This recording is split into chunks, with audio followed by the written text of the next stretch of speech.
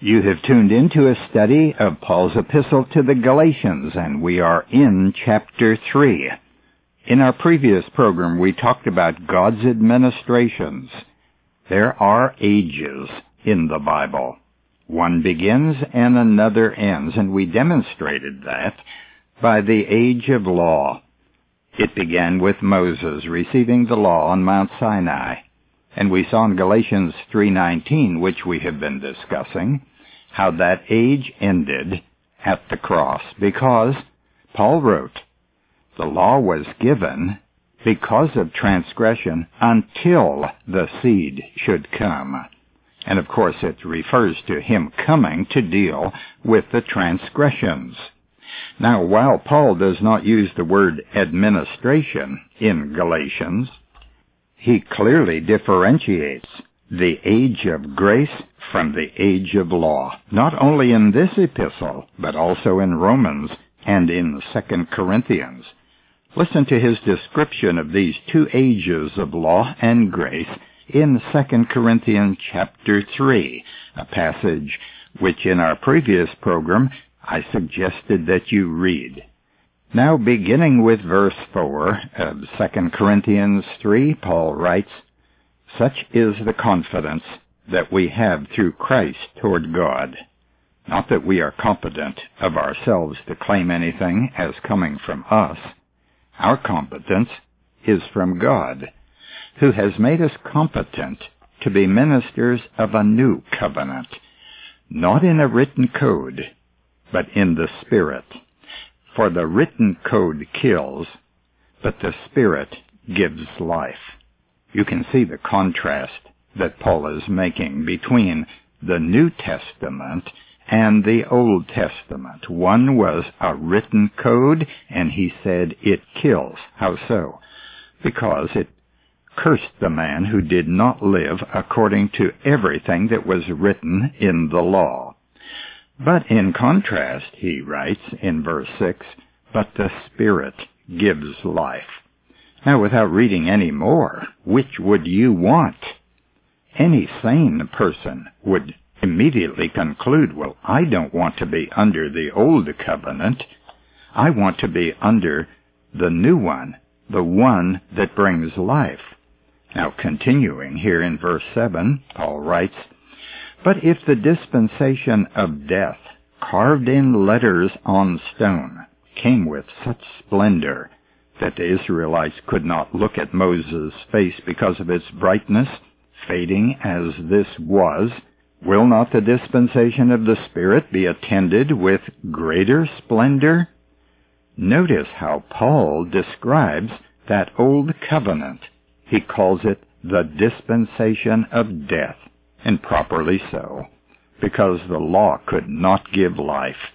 And in Galatians 3, we're going to learn shortly in our study that if there had been a law given which could have given life, righteousness would have been by the law. But the law instead was a dispensation of death. And it was carved, he said, in letters on stone. Now, friends, what was carved in stone? The 10 Commandments. The 10 Commandments are a dispensation of death. Do you want to live by the 10 Commandments? How many times have you heard sermons exhorting you, as a Christian perhaps, to live by the 10 Commandments?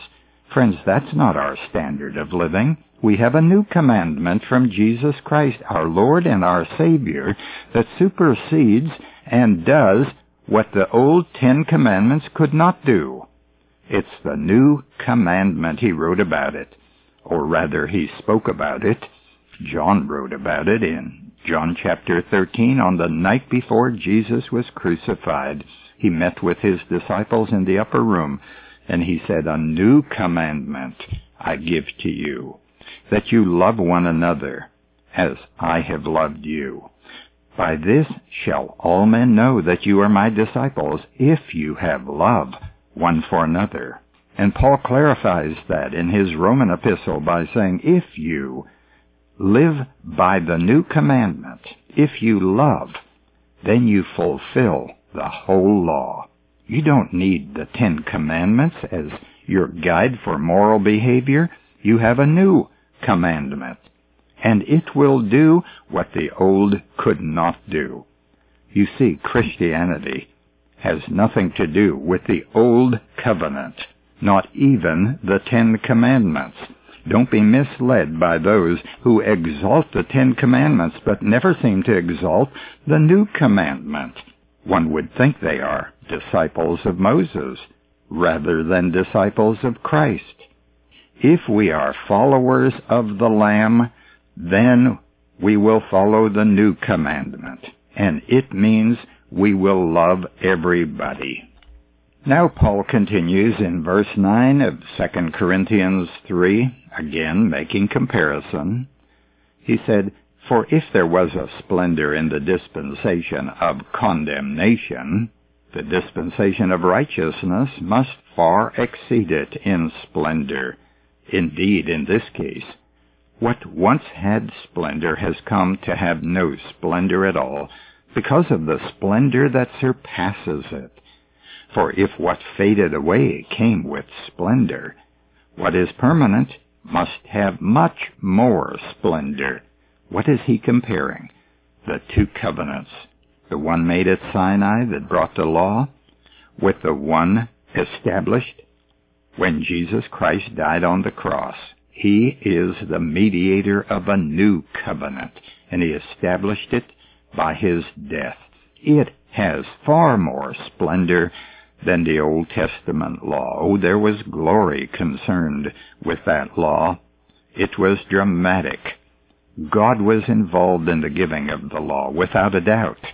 It was glorious to the Jew. But what has come by Jesus Christ is far more glorious. That's the point. And again, it's a comparison here between grace and law. Then Paul writes further, "Since we have such a hope, we are very bold, not like Moses, who put a veil over his face, so that the Israelites might not see the end of the fading splendor.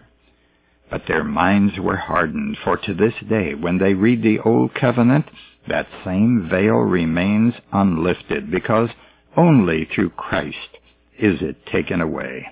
Yes, to this day, whenever Moses is read, a veil lies over their minds. But when a man turns to the Lord, the veil is removed. Now the Lord is the Spirit. And where the Spirit of the Lord is, there is what? Law? No, there is freedom." This is a wonderful summary passage. If you are a believer in Jesus Christ, you have come into freedom, not law. Stay free. That's the purpose of the new covenant. Christ came to set us free. For freedom, he set us free. And don't go back under the yoke of bondage. Well, you can see what an effective, powerful treatise Paul has given us here concerning the law and grace. Who wants to be under law when it condemns? I don't. And thank God, he has brought me to himself by his Spirit. And he has asked me to walk by the Spirit. Never in the New Testament have I ever been told to live by the laws of Moses, not even the 10 Commandments. Now that might be a revelation to you. And if it is, well, then you're in for a real treat. God wants his people to be free of the burden of law. Paul refers to it as a bondage. Are you in bondage? Well, then you're not living to the fullest the new life in the Spirit. It's called the life of grace. Some people live by law, and they are miserable, and they are condemning of others who do not live by the law, which they think they are living by. There's no love there. But those who live under grace, they are delighted that God has brought them into freedom, and they serve God willingly from good hearts, because of all that God has done by his grace. God not only wanted to save us by grace, but he wants us to walk by grace, to live by grace, and to grow in grace. And that reminds me that some of you may not have a copy of our grace booklet. Listen at the end of this program for the address and more information about that. Now, returning to Galatians 3:19, I see a distinct clarification that Paul is making here, that the law age had a beginning and it had an ending. It's all in Galatians 3:19. Why then the law? It was added because of transgression. When did that happen? At Mount Sinai. And for how long? Until the offspring should come to whom the promise had been made. I see a consistent pattern in the Word of God regarding these divine administrations or ages. Each begins and each ends with a dramatic and frightening event directly related to heaven. The law administration, as an example, began with a divine drama at Mount Sinai. You'll read about it in Exodus chapter 19, especially verse 16. It tells us that as Moses gathered the people around the mountain, there was thunder and lightning, smoke and fire, a thick cloud over the mountain, a very loud trumpet blast. It tells us that smoke covered the whole mountain, and the whole mountain trembled. Then the Lord descended to the top of the mountain. Now, that's the beginning of the law age. There was drama. There was power.